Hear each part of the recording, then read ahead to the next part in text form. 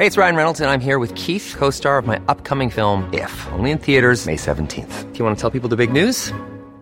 All right, I'll do it. Sign up now and you'll get unlimited for $15 a month and 6 months of Paramount Plus Essential Plan on us. MintMobile.com/switch.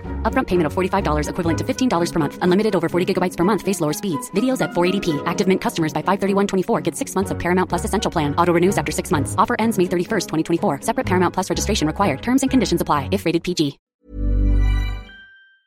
Hey there, are you ready to elevate your personal brand or company? Meet Viral Growth, your one-stop shop for video content and audience building. Imagine growing your brand organically on social media without the hassle of editing videos for hours. With Viral Growth, it's a breeze. They handle the brainstorming, scripting, and editing while you simply just hit record. And don't worry about your niche. They cater to everyone, from business and marketing to health and wellness. Are you ready to make waves in the social media realm? Visit viralgrowth.io and use code ADWEEK, that's ADWEEK, all lowercase, and get 10% off your plan. The brands today hold themselves to a higher standard. They share annual plans, they share launch calendars, they share how much traffic they will generate for each team so that both teams can plan resources. It takes multiple nights to make these decks, but we do it because it's important. But retailers are doing that too, right? They are actively building a tech infrastructure so that they can share with brands a place where the brands can build experiences. They're sharing data, they're sharing analytics on consumer journeys, and they're investing in content and applications that will help the consumer engage with the product. I guess in short, while sales will always be the holy grail, but JBP for me is the winning sauce. Welcome to today's episode of Brave Commerce. I'm Rachel Tipograph, the founder and CEO of MicMac. I'm Sarah Hofstetter, president of Profitero. And this is a show that talks about what's relevant in e-commerce for the world's biggest brands.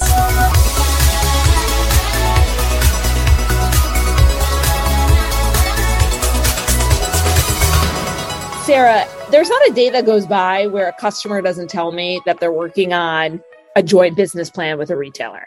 It feels like that probably occupies most of their time.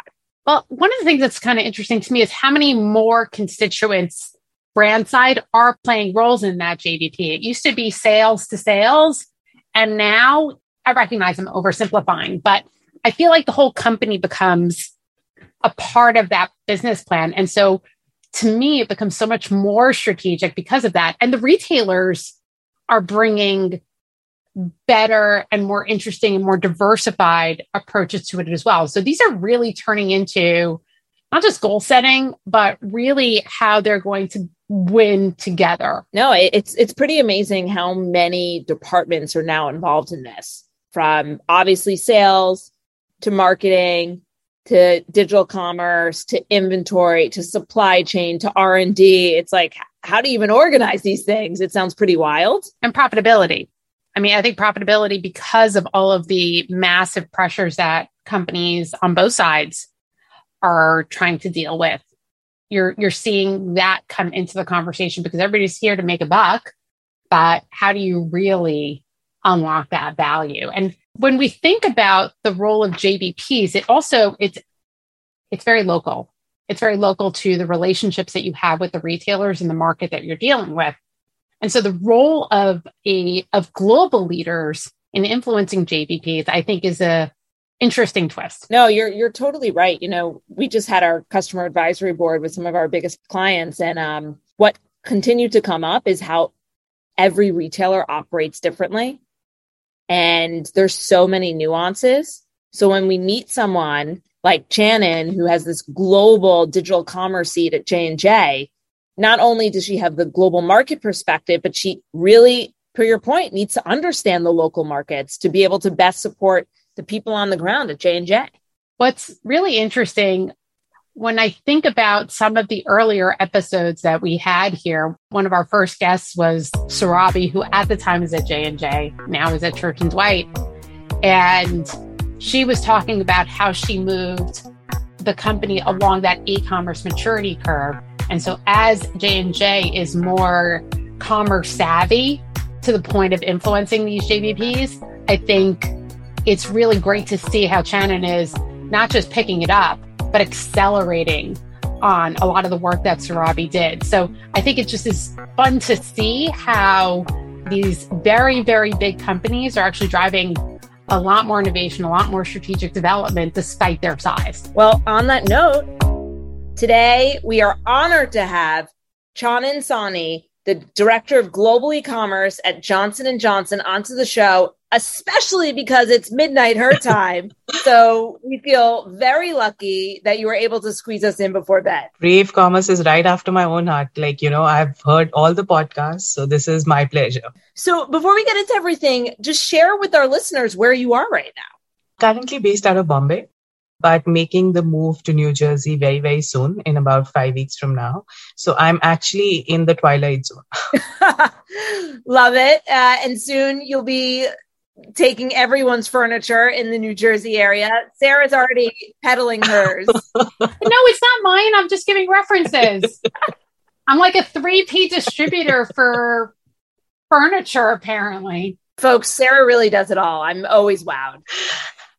We were catching up recently. It was, I think, right before the new year. We were talking normal business stuff, but I remember all of a sudden our conversation broke out into this debate around how you think about assortment strategies for various different e-com channels. And I loved your framework. I thought we could kick off the conversation there because so many of our listeners are dealing with similar day-to-day challenges and opportunities that you are at J&J.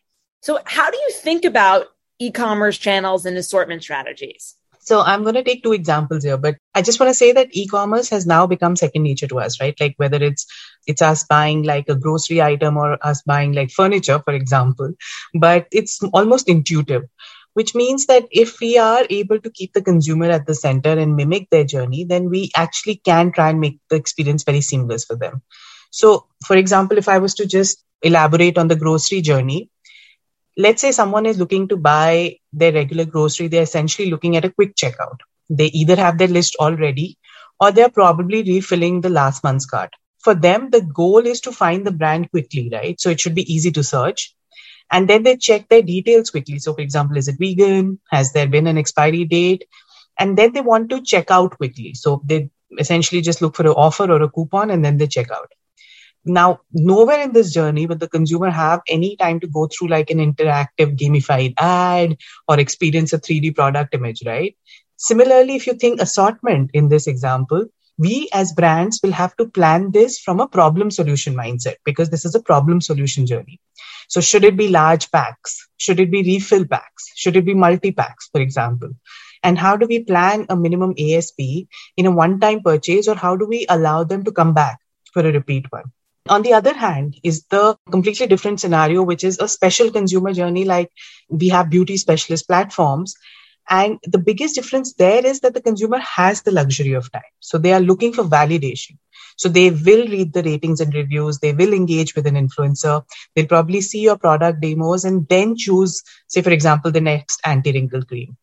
And here, as brands, the assortment should also then follow this seamless journey. So should we allow for samplers to sort of bring them in?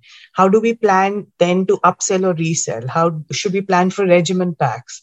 So I think the assortment choices, Rachel, to that question is also based in response to profitability that each channel needs to drive for that brand. So I think offline, we've been doing a great job of this.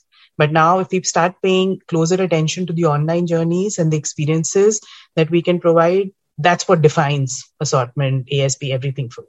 Let's go a little deeper into that because I think profitability is always at the heart of any CPG, of course. But in light of all of the inflationary issues due to labor, supply chain, everything becoming more expensive, obviously profitability becomes that much more important. How much can you push off to the consumer? And so assortment strategies definitely plays a role in that. Yeah. Price pack architecture plays a very important role in that. And the retailer relationships become a very important part of that. You sitting at the epicenter from a global perspective, you're seeing how relationships are forming and evolving with, more mature platforms like a Walmart. And, once where e-commerce is becoming a bigger and bigger piece of business, like an El Cortez, or there are hundreds of thousands. So beauty specialist retailers, for example. Yeah. Actually, that's a great one. And as you think through all of that and the diversification of the kind of products that sit within J&J Consumer, how do you square the retailer relationship with all of the holistic ways of looking at things like profitability and assortment? So I think this is where joint business planning or like a mutual profitability or a win-win situation comes through very nicely, right? So any long-term relationship, like you mentioned, must be beneficial to both and must look like a partnership. So for every innovation, for example, Walmart, or we spoke about Amazon, or we spoke about like beauty specialist, whichever e-retailer it might be, any innovation that I bring to them, for them to support me with premium real estate or the best use of their resources, there should be something in it for them. And similarly, for every investment that the organization makes in their backend to service an e-retailer better, or every dollar that the brand spends in sending a consumer to a retailer.com, there should be a size of business that we should be able to anticipate in return, right? I mean, a few years ago, the universe had limited retailers, not naming the giant multi-billion-dollar brand and multiple brands. But, and hence the joint business plans used to look very different. But progressively, with more and more players coming on both sides, the process has become way more scientific. And I can see that, right? The structure of JBPs has gone a long way now. It's just a little more than a margin conversation, in fact, in my experience. So the brands today hold themselves to a higher standard. They share annual plans, they share launch calendars, they share how much traffic they will generate for each team so that both teams can plan resources. It takes multiple nights to make these decks, but we do it because it's important.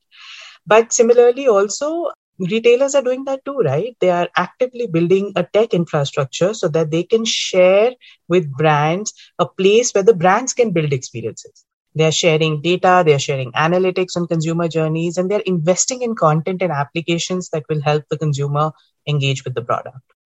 So I guess in short, while sales will always be the holy grail, but JBP for me is the winning sauce. I think we found our title for the episode. You have such a special seat, at J&J today, your role is global, but you've also spent a ton of time in market. You were leading the business in India. What are you seeing right now, market by market, retailer by retailer, that's sort of standing out to you on how the industry is going to be shaping moving forward?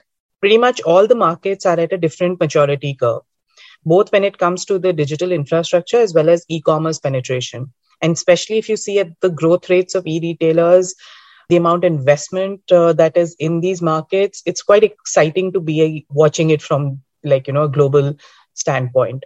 But you asked about trends, and I think one of the trends which has fast become a game changer is artificial intelligence, right, in the omni-channel space. Because artificial intelligence is both at the back end as well as the front end of powering change. So in the back end, it has been helping us generate better inventory management and supply chains.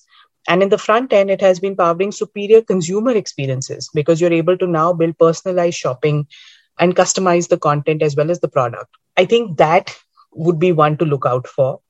And interestingly, the other trend, which is there is almost like a baseline to do e-commerce business well, and that is digital payments and instant delivery. And I think digital payments and instant delivery end up being a differentiating factor.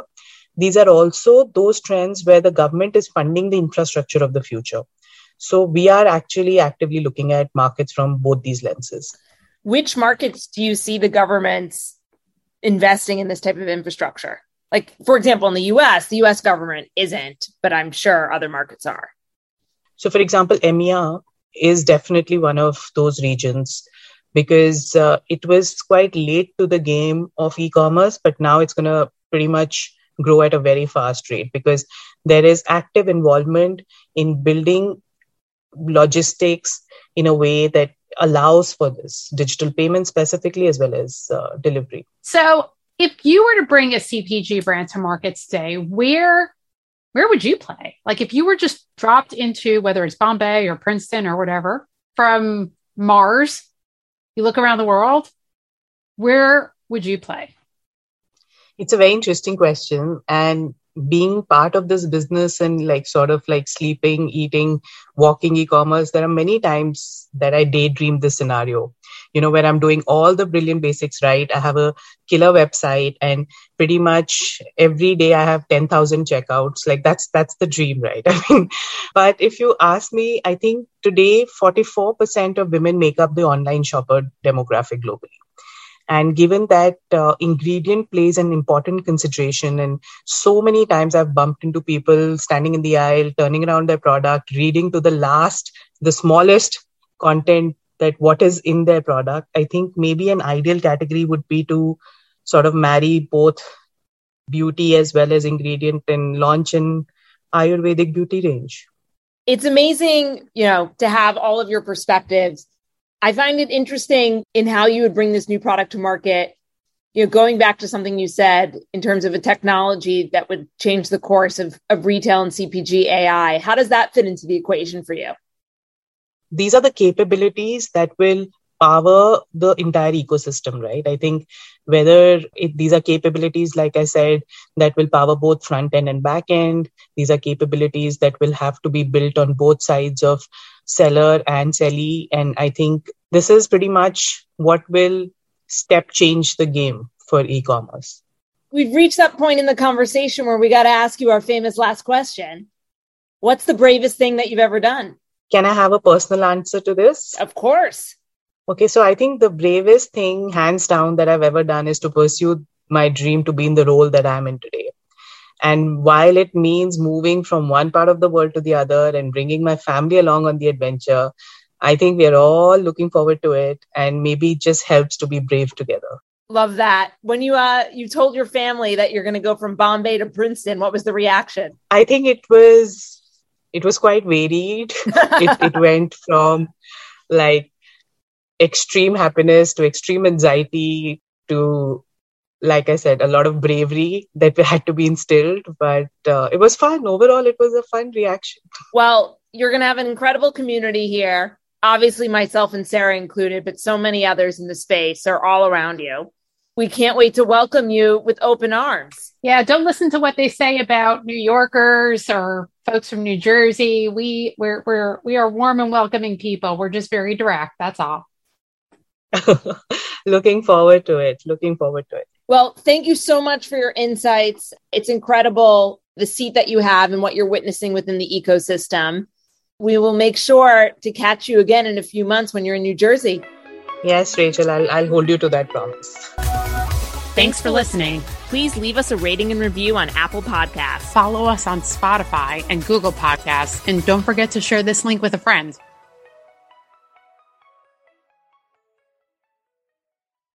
Hey there, are you ready to elevate your personal brand or company? Meet Viral Growth, your one-stop shop for video content and audience building. Imagine growing your brand organically on social media without the hassle of editing videos for hours. With Viral Growth, it's a breeze. They handle the brainstorming, scripting, and editing while you simply just hit record. And don't worry about your niche. They cater to everyone, from business and marketing to health and wellness. Are you ready to make waves in the social media realm? Visit viralgrowth.io and use code ADWEEK, that's ADWEEK, all lowercase, and get 10% off your plan. Hi, this is Craig Robinson from Ways to Win, and support for this podcast comes from Invesco QQQ. Invesco QQQ is proud to sponsor this episode, and even prouder to provide access to innovation for the last 25 years. Basketball has had innovations over the years, too. We're seeing the game played in new ways every day. Learn more at Invesco.com/QQQ. Let's rethink possibility. Invesco Distributors, Inc. Hi, I'm Jackie Cooper, Global Chief Brand Officer at Edelman and the host of Touch of Truth, a new podcast launching on the Adweek Podcast Network. My dad gave me this incredibly smart piece of advice: meet everyone once. As a result, I've met some of the most fascinating and inspiring people on the planet. Now on Touch of Truth, we're coming center stage and sharing the mic to experience stories of truth, insights, and visions for the future that will challenge your way of thinking. Touch of Truth is available wherever you listen to podcasts. New episodes come out every Tuesday. I do hope to see you there.